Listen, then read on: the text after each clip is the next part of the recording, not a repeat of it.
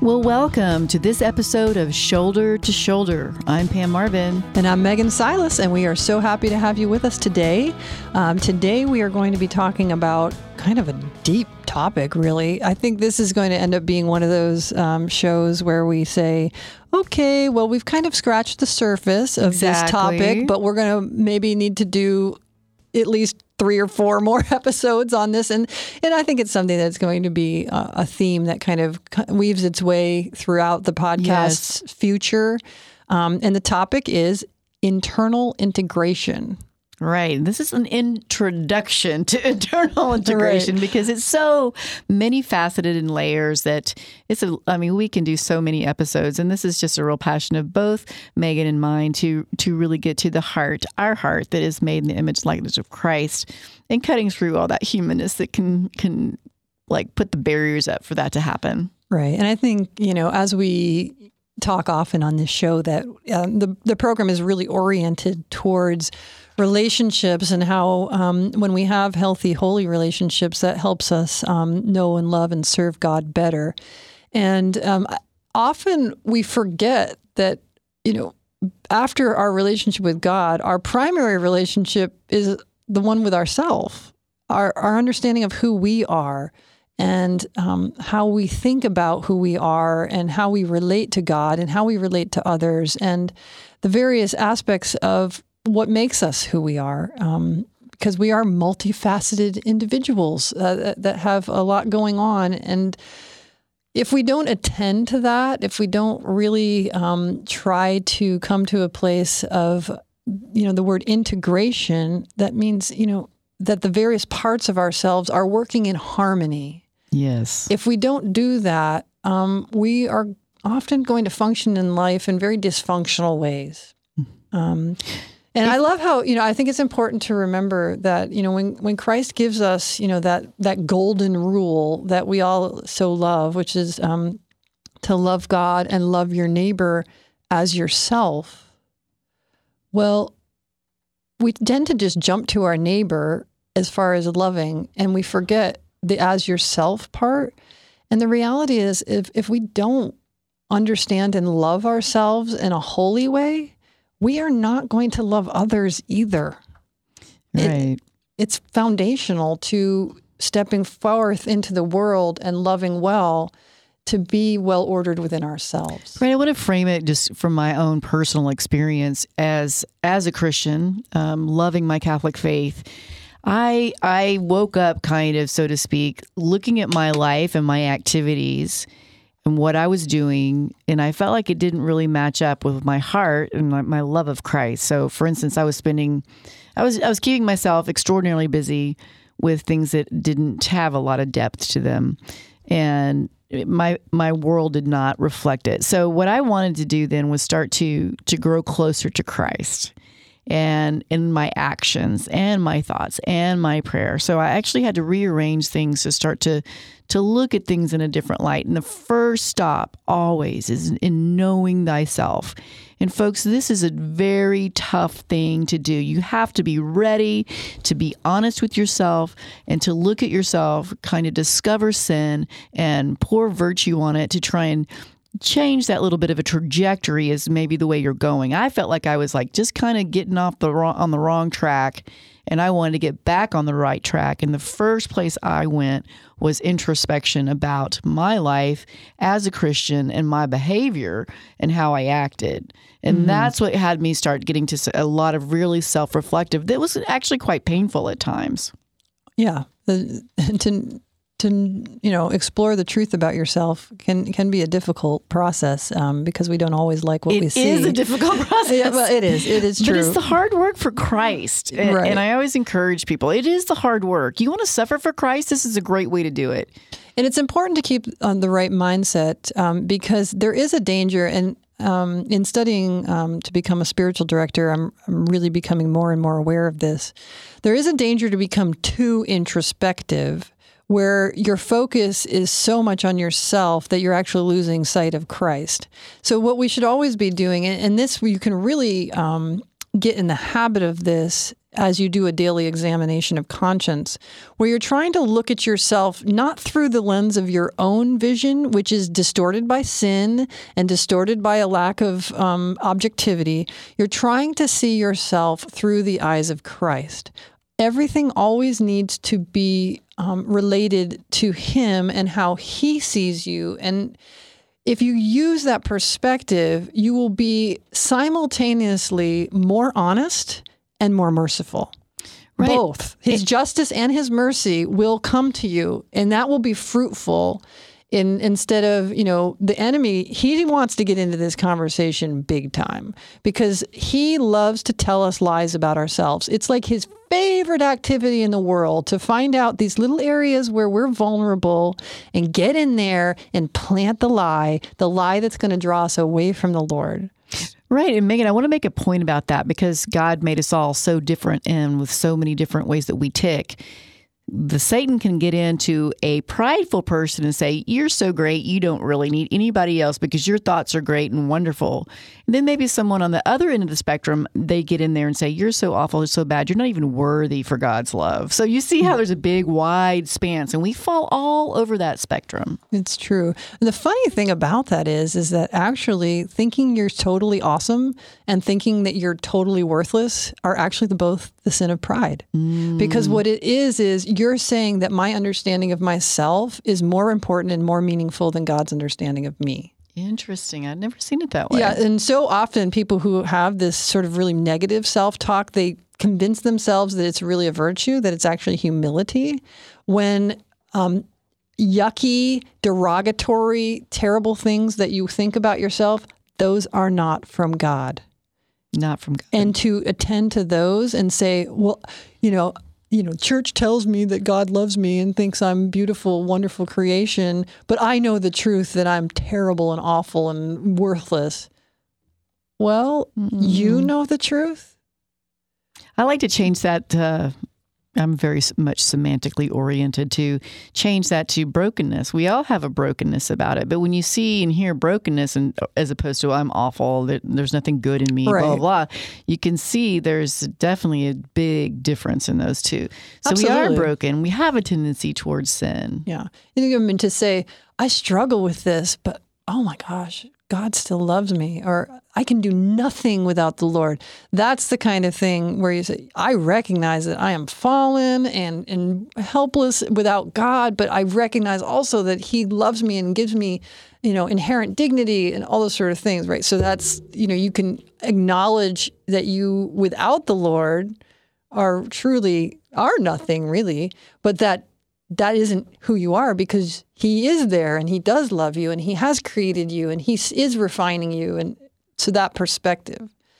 So, it is being right ordered toward His holy will. And we have to get out of the way to allow Him to do this, whichever perspective we're coming from, whether it's an overabundance of pride or self-hate. Right. And then, obviously it gets complicated too when we start taking other people's opinion of us as the determiner of who we are as opposed to how God sees us. That again is a sin of vanity, where we put other people in God's place as prioritizing their view of who we are and defining ourselves by them. But I do want to kind of talk, there are really kind of four aspects of what makes up a human being, and they're all important, and we do tend to prioritize some more than others and not realize that we, maybe are struggling to be well-formed in some areas. So I think we'll name them all, and then we can kind of talk about them each individually. So the four areas of what make up the human person generally are the physical, the psychological, emotional, and spiritual. Yes. So I think the physical one is the easiest one to sort of conceptualize. So maybe we'll just talk about that one. Good. And I will say that I do think that this is one that is very neglected in people's lives a lot of times, or overly emphasized. Yes. In the overemphasization, that word's hard to say, actually. But that has happened more in recent years, I would say, than in the past. But I speak to this kind of coming from an interesting standpoint of having, been trained as a physician. So the physical body was kind of what I was learning how to treat and deal with. When I decided not to practice medicine and then was kind of exploring other things, I spent a time being a personal trainer for people who wanted to increase their fitness level and that sort of thing. So I do really think about the physical in the sort of way of having been through those experiences. But then as a Catholic coming into the church, the physical aspect of the Catholic faith has been so important to me. Like it really, really speaks to me how the Catholic faith, we engage our bodies in our prayer. That is really meaningful to me. The beauty of our churches. Oh my. Yeah. The spaces and obviously the most significant, important thing is the Eucharist and how Christ gives himself to us physically, his body, his blood, he gives us in the Eucharist. And so that reality that God became man, he took on flesh, he became incarnate, that I think elevates our physical body in a way that wouldn't have happened to the same degree in the Old Testament, right? Because God taking on flesh is a big deal, right? So the fact that he did that elevates the importance of our physical nature. But then also beyond that he gives us his physical body in the Eucharist to feed us, means that God, he thinks our bodies are important to the extent that he promises that on the last day, we will be resurrected in our bodies. So these physical machines that we often think of nowadays, like we tend to, sort of despiritualize our bodies, are really important to God. And if we are not taking care of them, then in a way, that's not really honoring the gift that God has given us in them. And, I just think a lot of us think that we can pursue these other areas of development in our lives, spiritual, psychological, emotional, and it doesn't matter what we do with our bodies. Like, it doesn't matter that we don't exercise or that we eat like junk and that we're super overweight or things like that. Now, I'm a physician. I know that there's a lot of factors involved in what your weight is. Like, so people get so hyper-focused on that, right? Your weight. But you can see people who sometimes, physically look heavy, but they can go out and run 5 miles. Whereas there's skinny Minnie over here who can barely get up off the couch without being short of breath. So the point being is that we've been given this gorgeous gift of a physical body that, let me tell you, as a person who is trained in medicine, it is miraculous. What our bodies can do, how they function. They are amazing. Absolutely amazing. And as someone who works in fertility, miraculous is very yeah, it's really very accurate. We need to honor that aspect of who we are and take care of that temple that God has given us. I'm so passionate about this idea that I have decided that when I become a spiritual director, soon, actually, I'm getting very close to being trained up, I am going to incorporate this idea into my spiritual direction where I'm not just going to ask people, how's your prayer life? I'm going to say, how are you physically? How's your body? What are you doing to use that to serve God? Right. Sleep is a big one. Sleep is also a very big one when it comes to physical health because we are just generally deprived of sleep. We don't understand how important that is to us. And right. It's a very vital part of that integration. Yeah. And it's not just about, eating well, exercising, those sort of things. Those are very important. And not only are they important for just treating your body well and honoring it as a gift from God. A temple. But it also impacts your ability to go forth and build the kingdom. If you're struggling from all kinds of sicknesses that come from, not treating your body well, you're not going to be able to have the energy and the verve to go out there and serve the Lord in a, kind of enthusiastic way. So that's important, those things, just, keeping that good general health. But it's also important, the things that you do with your body that may or may not be sinful. Like, chastity. Are you using your body in a way sexually that is not ordered towards God's will? That doesn't happen in a vacuum. That impacts the rest of your life. It impacts your spiritual health. It impacts your psychological health and your emotional health. How we use our bodies matters. If we're doing anything that's abusive towards another person. Or ourselves. Yeah. Mm-hmm. Those are serious things. We need to honor our body, and we need to honor the bodies of others. Otherwise, we're not going to be properly ordered within ourselves. So, to say, oh, it's no big deal if I do this, that, or the other, or I can, God doesn't care, or I can just confess it or whatever. Well, don't let yourself off the hook so easily as it relates to your body, because God does care. He gave you that body, and he wants you to treat it with reverence as the gift that it is from him. I have a question for you. When we're talking about the physical integration, give us an idea of what the goal would be, physically well integrated. You've talked about many different things. So just paint us a picture of what that would look like. A person that... I would say a person that treats their body as it is truly a gift from God. So say, for example, think about yourself on the final day, right? Where you're reunited with your body, your soul and your body are reunited if you died before that day. The way things are looking, some of us may actually be alive on that day. So, you don't have you don't have to have the reintegration. You could just still be together. But what if you're standing in front of Christ and he's going through your life and he's say, okay, I gave you a beautiful gift that is your body. How did you treat it? How did you treat that gift I gave you? Can you say to him that I valued that gift? I found that gift to be precious and an example of your love for me. And so I took care of it. I honored it.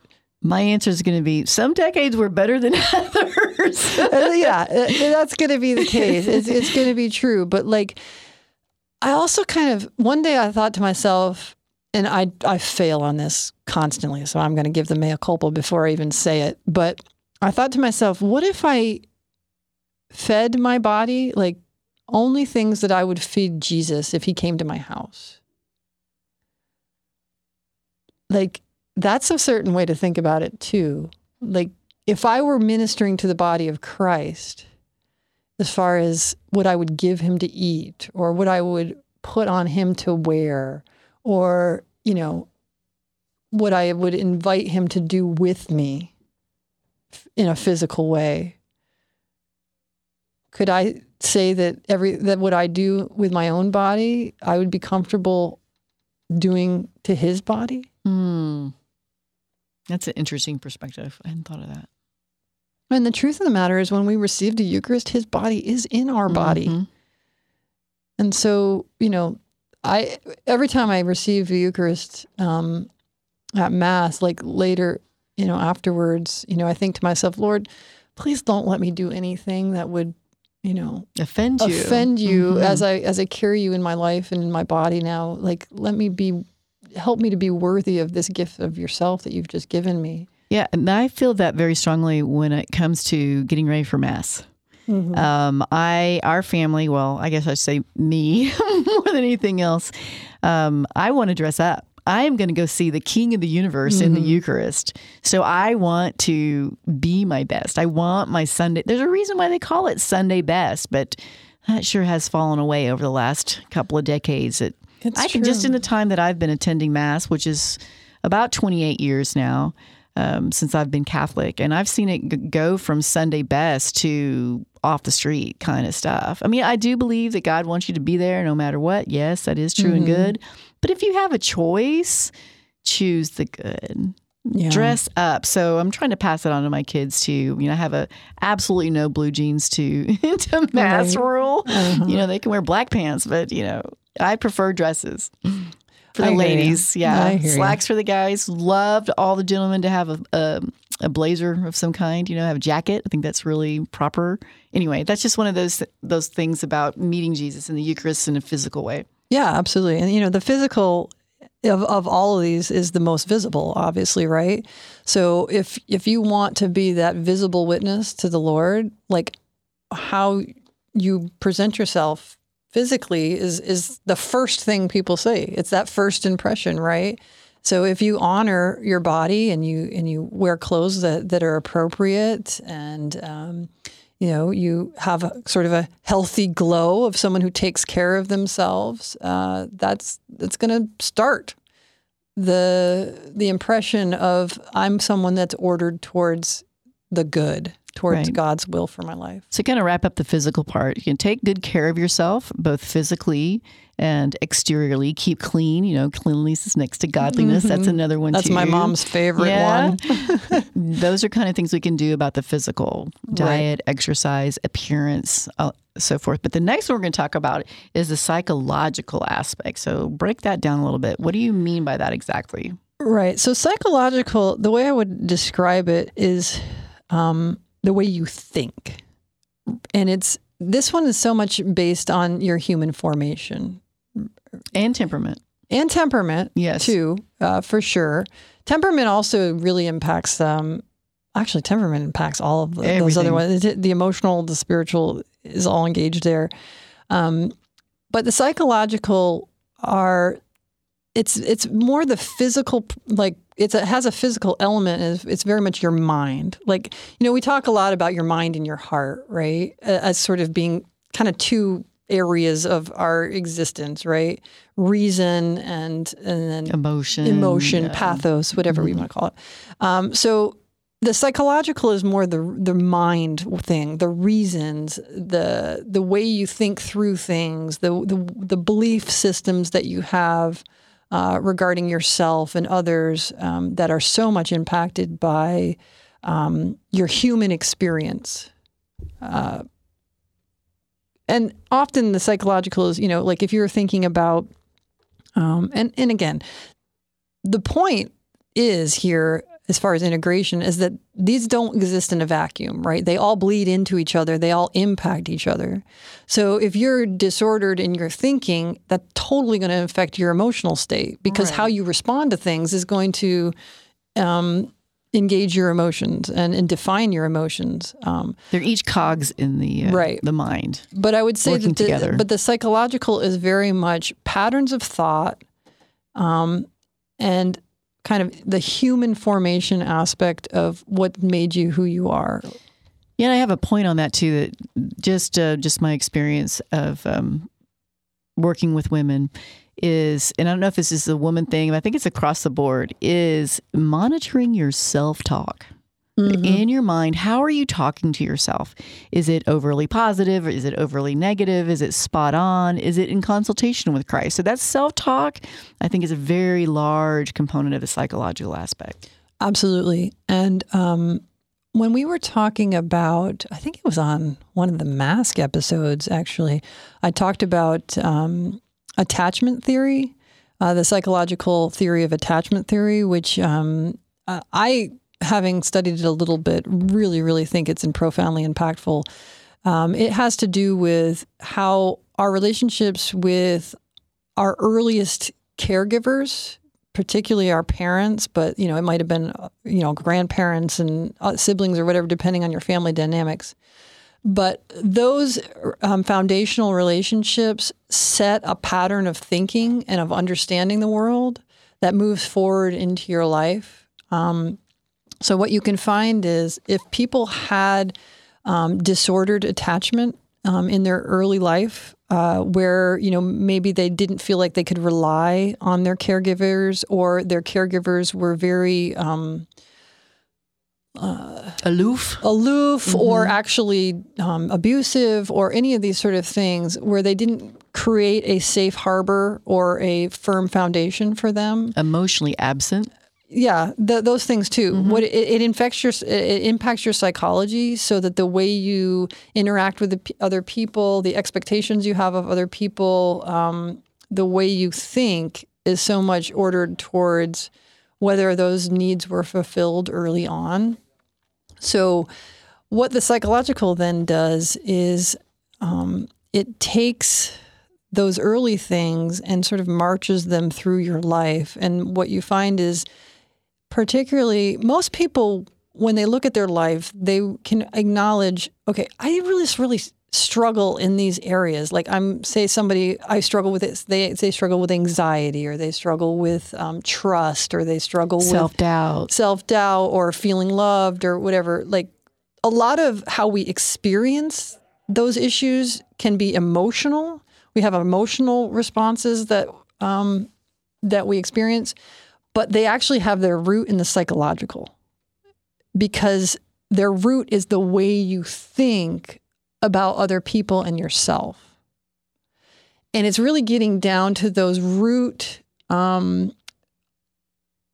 ideas about who you are and who you are in relation to God and who you are in relation to others, that really has this sort of web. It just gathers everything in. I would say that for the point of this episode, we're just talking about a kind of a self-awareness on the psychological part, and like family of origin and how that may have impacted the way your thought patterns were formed. Right. And as far as the integration thing goes, is what I would say is if you're recognizing that you struggle in certain circumstances or with certain relationships, and it's just a pattern in your life, that if you're going to be a well-integrated individual, you have to say, okay, I think I'm struggling with, some ways I think about myself or the way I think about others, and start getting into trying to understand where that came from. Because if we don't actually get down to the root of it, then we're never going to really change the pattern, because we can't really understand where it's coming from. And so we lose that sense of having any ability to impact things for the good. Right. I want to just do a plug for a couple of deep dive books, which would be Bob Schuch's Be Healed and Neil Lozano's Unbound. Those were two powerfully impacting on me to kind of pull back the proverbial curtains on myself about the way I ticked and about my personal sin and how to move past it. So Be Healed and Unbound. And one of the things I would say about the psychology side of things is that I think a lot of faithful Christians have, over the years, gotten a little frightened of counseling, psychology, things like that, because let's be honest, like some of the popular psychology stuff has really gone off the rails. Yeah, it's gotten hijacked. It's gotten so like, it's secular and really focused on selfishness, I think. Just really like, you go after whatever it is makes you happy, and it doesn't matter what anybody else thinks or feels, and that's not our faith. That's not who we're called to be at all. No, that's that secularism. Right. So I understand a wariness of secular psychology, but I will say this.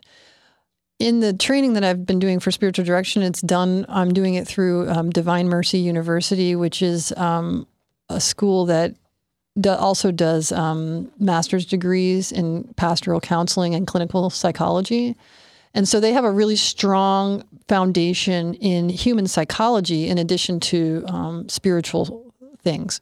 And so what I'm seeing is how profound working together with the psychological sciences that have been, rooted in Christ's teachings through the church can augment the growth in the spiritual life. Yes. So I would really recommend anybody who's listening, if you're struggling just constantly with human relationship issues and problems within yourself where you just can't seem to figure out why you just constantly behave a certain way or constantly respond a certain way to circumstances, don't be afraid to seek out a good Christian counselor. It can really, really help. It shouldn't be shameful, because God wants us to find healing in all areas of our lives so that we can become fully who God made us to be And he's given these people who have a heart to heal and put them in these places, and do your homework. Make sure that they are orthodox in Christian belief. And I would, if you're Catholic, I would say go to a good Catholic one that you've really researched and is faithful to the teachings of the church. You don't want to be led astray, but don't be ashamed to get help, because they can give you tools in addition to helping you understand the root of things. They can also give you practical tools for modifying your behaviors so that you can start acting in ways that are healthier. So I just want to make that plug. Okay. Yeah. For counseling if you're struggling, really. Okay. So the next one we're going to talk about is emotional, but Megan, if you break down the separation, make it a little more clear for us between the psychological and the emotional. I would just do it in 2 words. The psychological is thinking and emotional is feeling. There you go. How often have we had emotions where we're like, I know this is totally irrational, but I just feel this way, right? The psychological is the rational side of things. And sometimes our quote unquote rational thinking can actually be irrational, but we perceive it as rational sometimes. But our emotions really aren't so much about reason.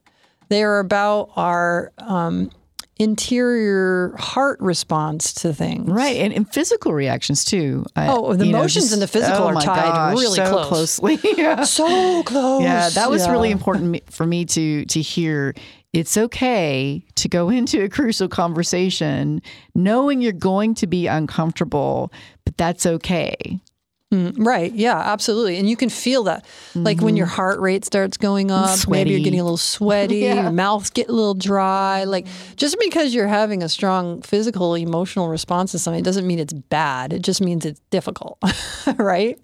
But our emotions, I think in this day and age, ever since sort of like the Enlightenment has taken on such a big portion of how we think as a culture, there's been a lot of delegitimizing of emotions over time, so that people have gotten to the point, a lot of people, where it's like, well, if you're, responding out of emotion, you're just being irrational, and, you should just use your mind, and that should trump everything. And I think that got really bad. And then we started getting kind of overcorrecting, where all of a sudden it started to be like, everything has to be about your emotions, and if you feel something, then that's trumps everything else. Yes. You just go with how you feel. If it feels good, do it. If it doesn't feel good, don't do it. I was raised with that theory. Right. So here you get these 2 extremes, right? It's either got to be completely reason or completely emotion. And as we know, virtue generally it's not at the extremes. Virtue is in the middle. Virtue is when you acknowledge your feelings, but then you still bring in your reason. Yes, measured approach. Yeah. A measured approach. Yeah. And I think it's always important to really pay attention to our feelings, because they do inform us about things. Like, instead of focusing on the emotion itself, you got to get to the, why am I feeling this way? You can be like, I'm so anxious, I'm so nervous, and just like totally focus on, the physical aspect of that emotion and whatever, and never get to the point of like, why am I so nervous? Like, what am I scared of? Like, what do I think's going to happen? Right. Well, I personally have gone through a little exercise like this in my head where I'm like, man, I am feeling so anxious today. Do I have any reason to feel anxious? No, I don't really think I have intellectually any reason to be anxious, yet I am.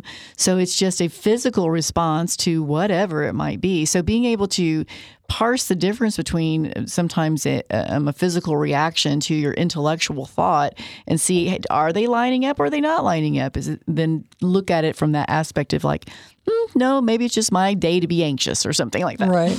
Well, I do think, though, that sometimes when you do the digger deep, the deeper dig, you will start to learn something. I think a lot of times the emotions will actually tell us about our psychology. Yes. And so, that's kind of the entry point where, say for example... the compass to point you. Yeah. Yeah. Yeah. So say, for example, somebody did something that you feel hurt. Like, and you're like, why is that hurting me? Like if somebody else did it, I wouldn't even care. But for some reason, but I feel hurt. I feel yucky about this. And so you could just sit there being like, well, that person hurt me. I feel hurt by them, and just focus on that. Yeah. Or you could do that. Or you could say, well, let me try to understand, what is it? Why did I feel hurt by that? And you think, okay, so what happened? This happened. Okay. Well, when they did that hurt me because it made me feel like they didn't really care about what I think. Okay. So that made me think that maybe what I think doesn't matter to them. Maybe I don't really matter to them. And I'm afraid that they don't really love me like I love them. And maybe I'm afraid that nobody can really love me. Like it can go down that far. Yeah, for sure. Right? I like the way you did that. And so then what happens is then you can get to that point of, okay, why do I think that? Why do I think that, that someone wouldn't love me? Where did I come up with that? Right. I like to say identifying the lie behind it. Right, exactly. Identify That's exactly the what lie. it is. Yes, ma'am. But those emotions, especially, obviously negative emotions, can very much be that signpost that says there's a lie here. Yes. And it can help you find your way to the lie. Now, positive emotions, those obviously are going to point us then to what? The truth of who I am, the truth of who God is, the truth of who other people are. And so if we really attend to those beautiful positive emotions, what does that do? That brings us to a place of gratitude. Mm-hmm. And gratitude is such a beautiful place to be grateful to God for making me, to grateful to God for this world that he's given me and the people he's placed in my life, grateful to those people who I love and who love me. And, that brings me joy, that brings me peace, that brings me fulfillment and all these things. But if we minimize our emotions, if we delegitimize our emotions, we lose the signposts to learn where the lies are, and we lose the exit signs towards grace and towards joy and towards gratitude. So emotions are really important and powerful and useful. Now, it's important that we don't just sit in them, though. Like that, right. Or let them take control. Right. Yeah. That, our reason is meant to be employed. The intellect. Yes. Yes. For sure. But not independent of our emotions. And sometimes, we think, okay, I need it to go from my mind to my heart, right? Like, I've heard that said that the farthest distance is that 12 inches between your mind and your heart. But we often go that direction. But sometimes actually we need to go from the heart to the mind. Like our mind needs to learn from our emotions instead of our mind trying to control our emotions. Yeah, it's so interesting you say that because I personally have been, in my personal prayer life, I've focused a lot on my heart because we feel like Christ is really centered in our hearts, and we welcome him into our hearts. We hope he takes up rest in our hearts. And as I've worked on that for many, many years, I started getting this spark of, man, I need to have more purity of mind. Like my mind is the place that now kind of can run amok at times, entertaining too many negative thoughts or whatever. So it's interesting you're bringing that up because now I want this heart-mind connection to really purify my thoughts, to reflect the love that Jesus, I feel him in my heart, but need to have that transfer into my mind. Right. And I think this is one of these areas where there's going to be a tendency of people to be more towards one end than the other, right? Like, if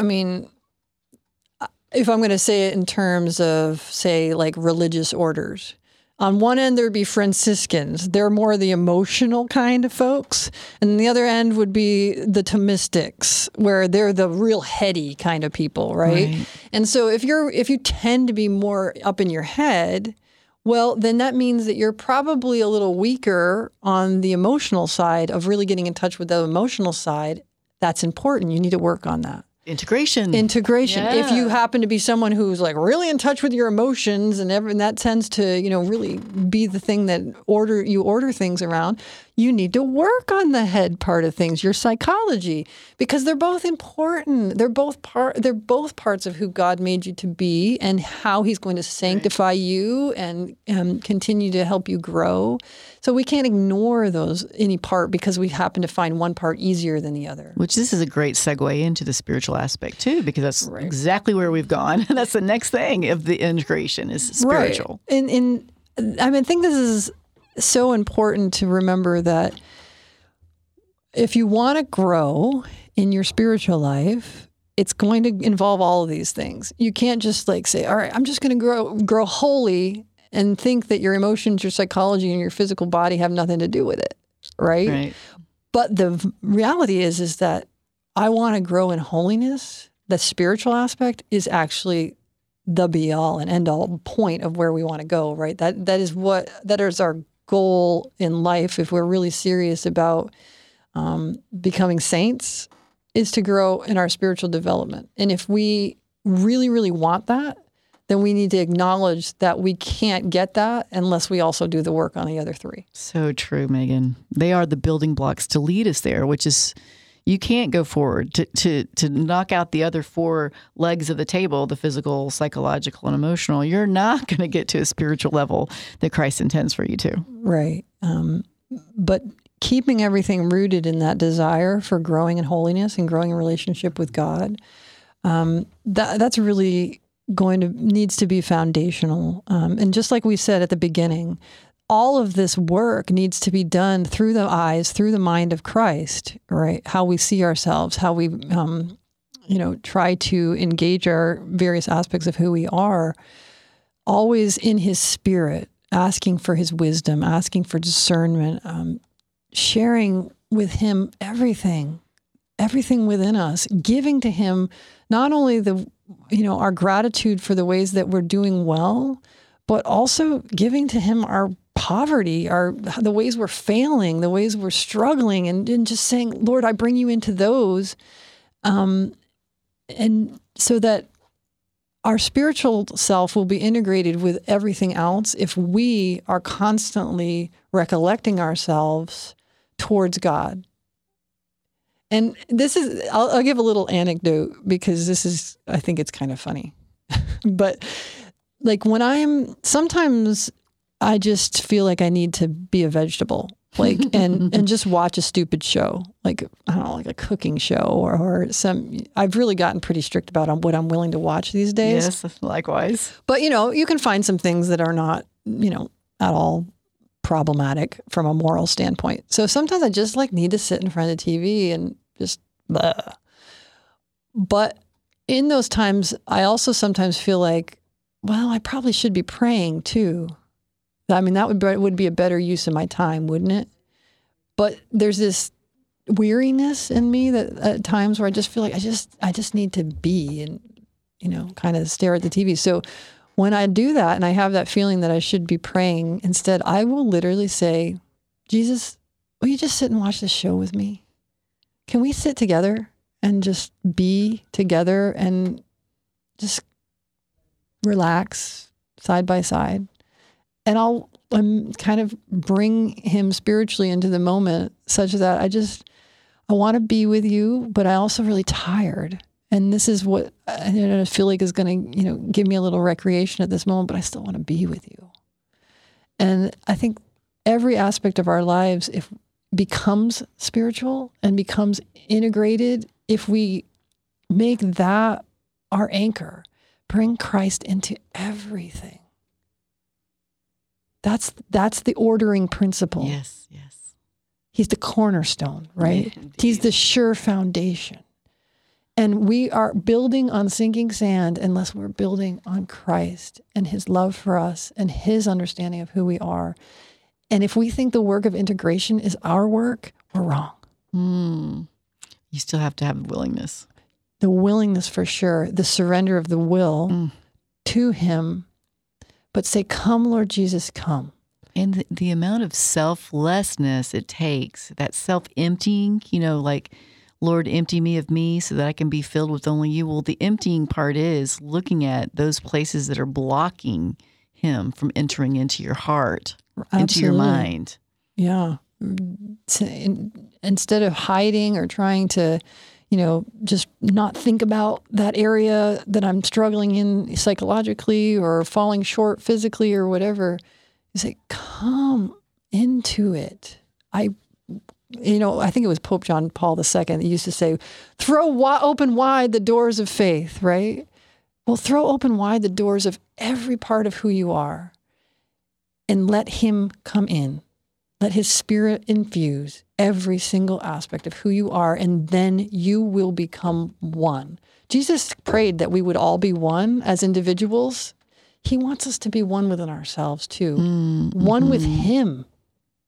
Kind of like we are broken. He wants to put us back together in a well-ordered way. Right. And he's the mortar. Yes. He's the mortar that puts it all together and that'll make it strong and firm. I think that's a good place to end. End with Christ. So, absolutely. But we'll definitely come back to some of these topics and explore them and go into deeper depth with them because they're so important about who we are and how we love and how we relate to each other. This is just the intro to human integration. Absolutely. All right. Well, thank you so much for joining us for this episode of the podcast. We hope you'll come back next time. And until then, God bless.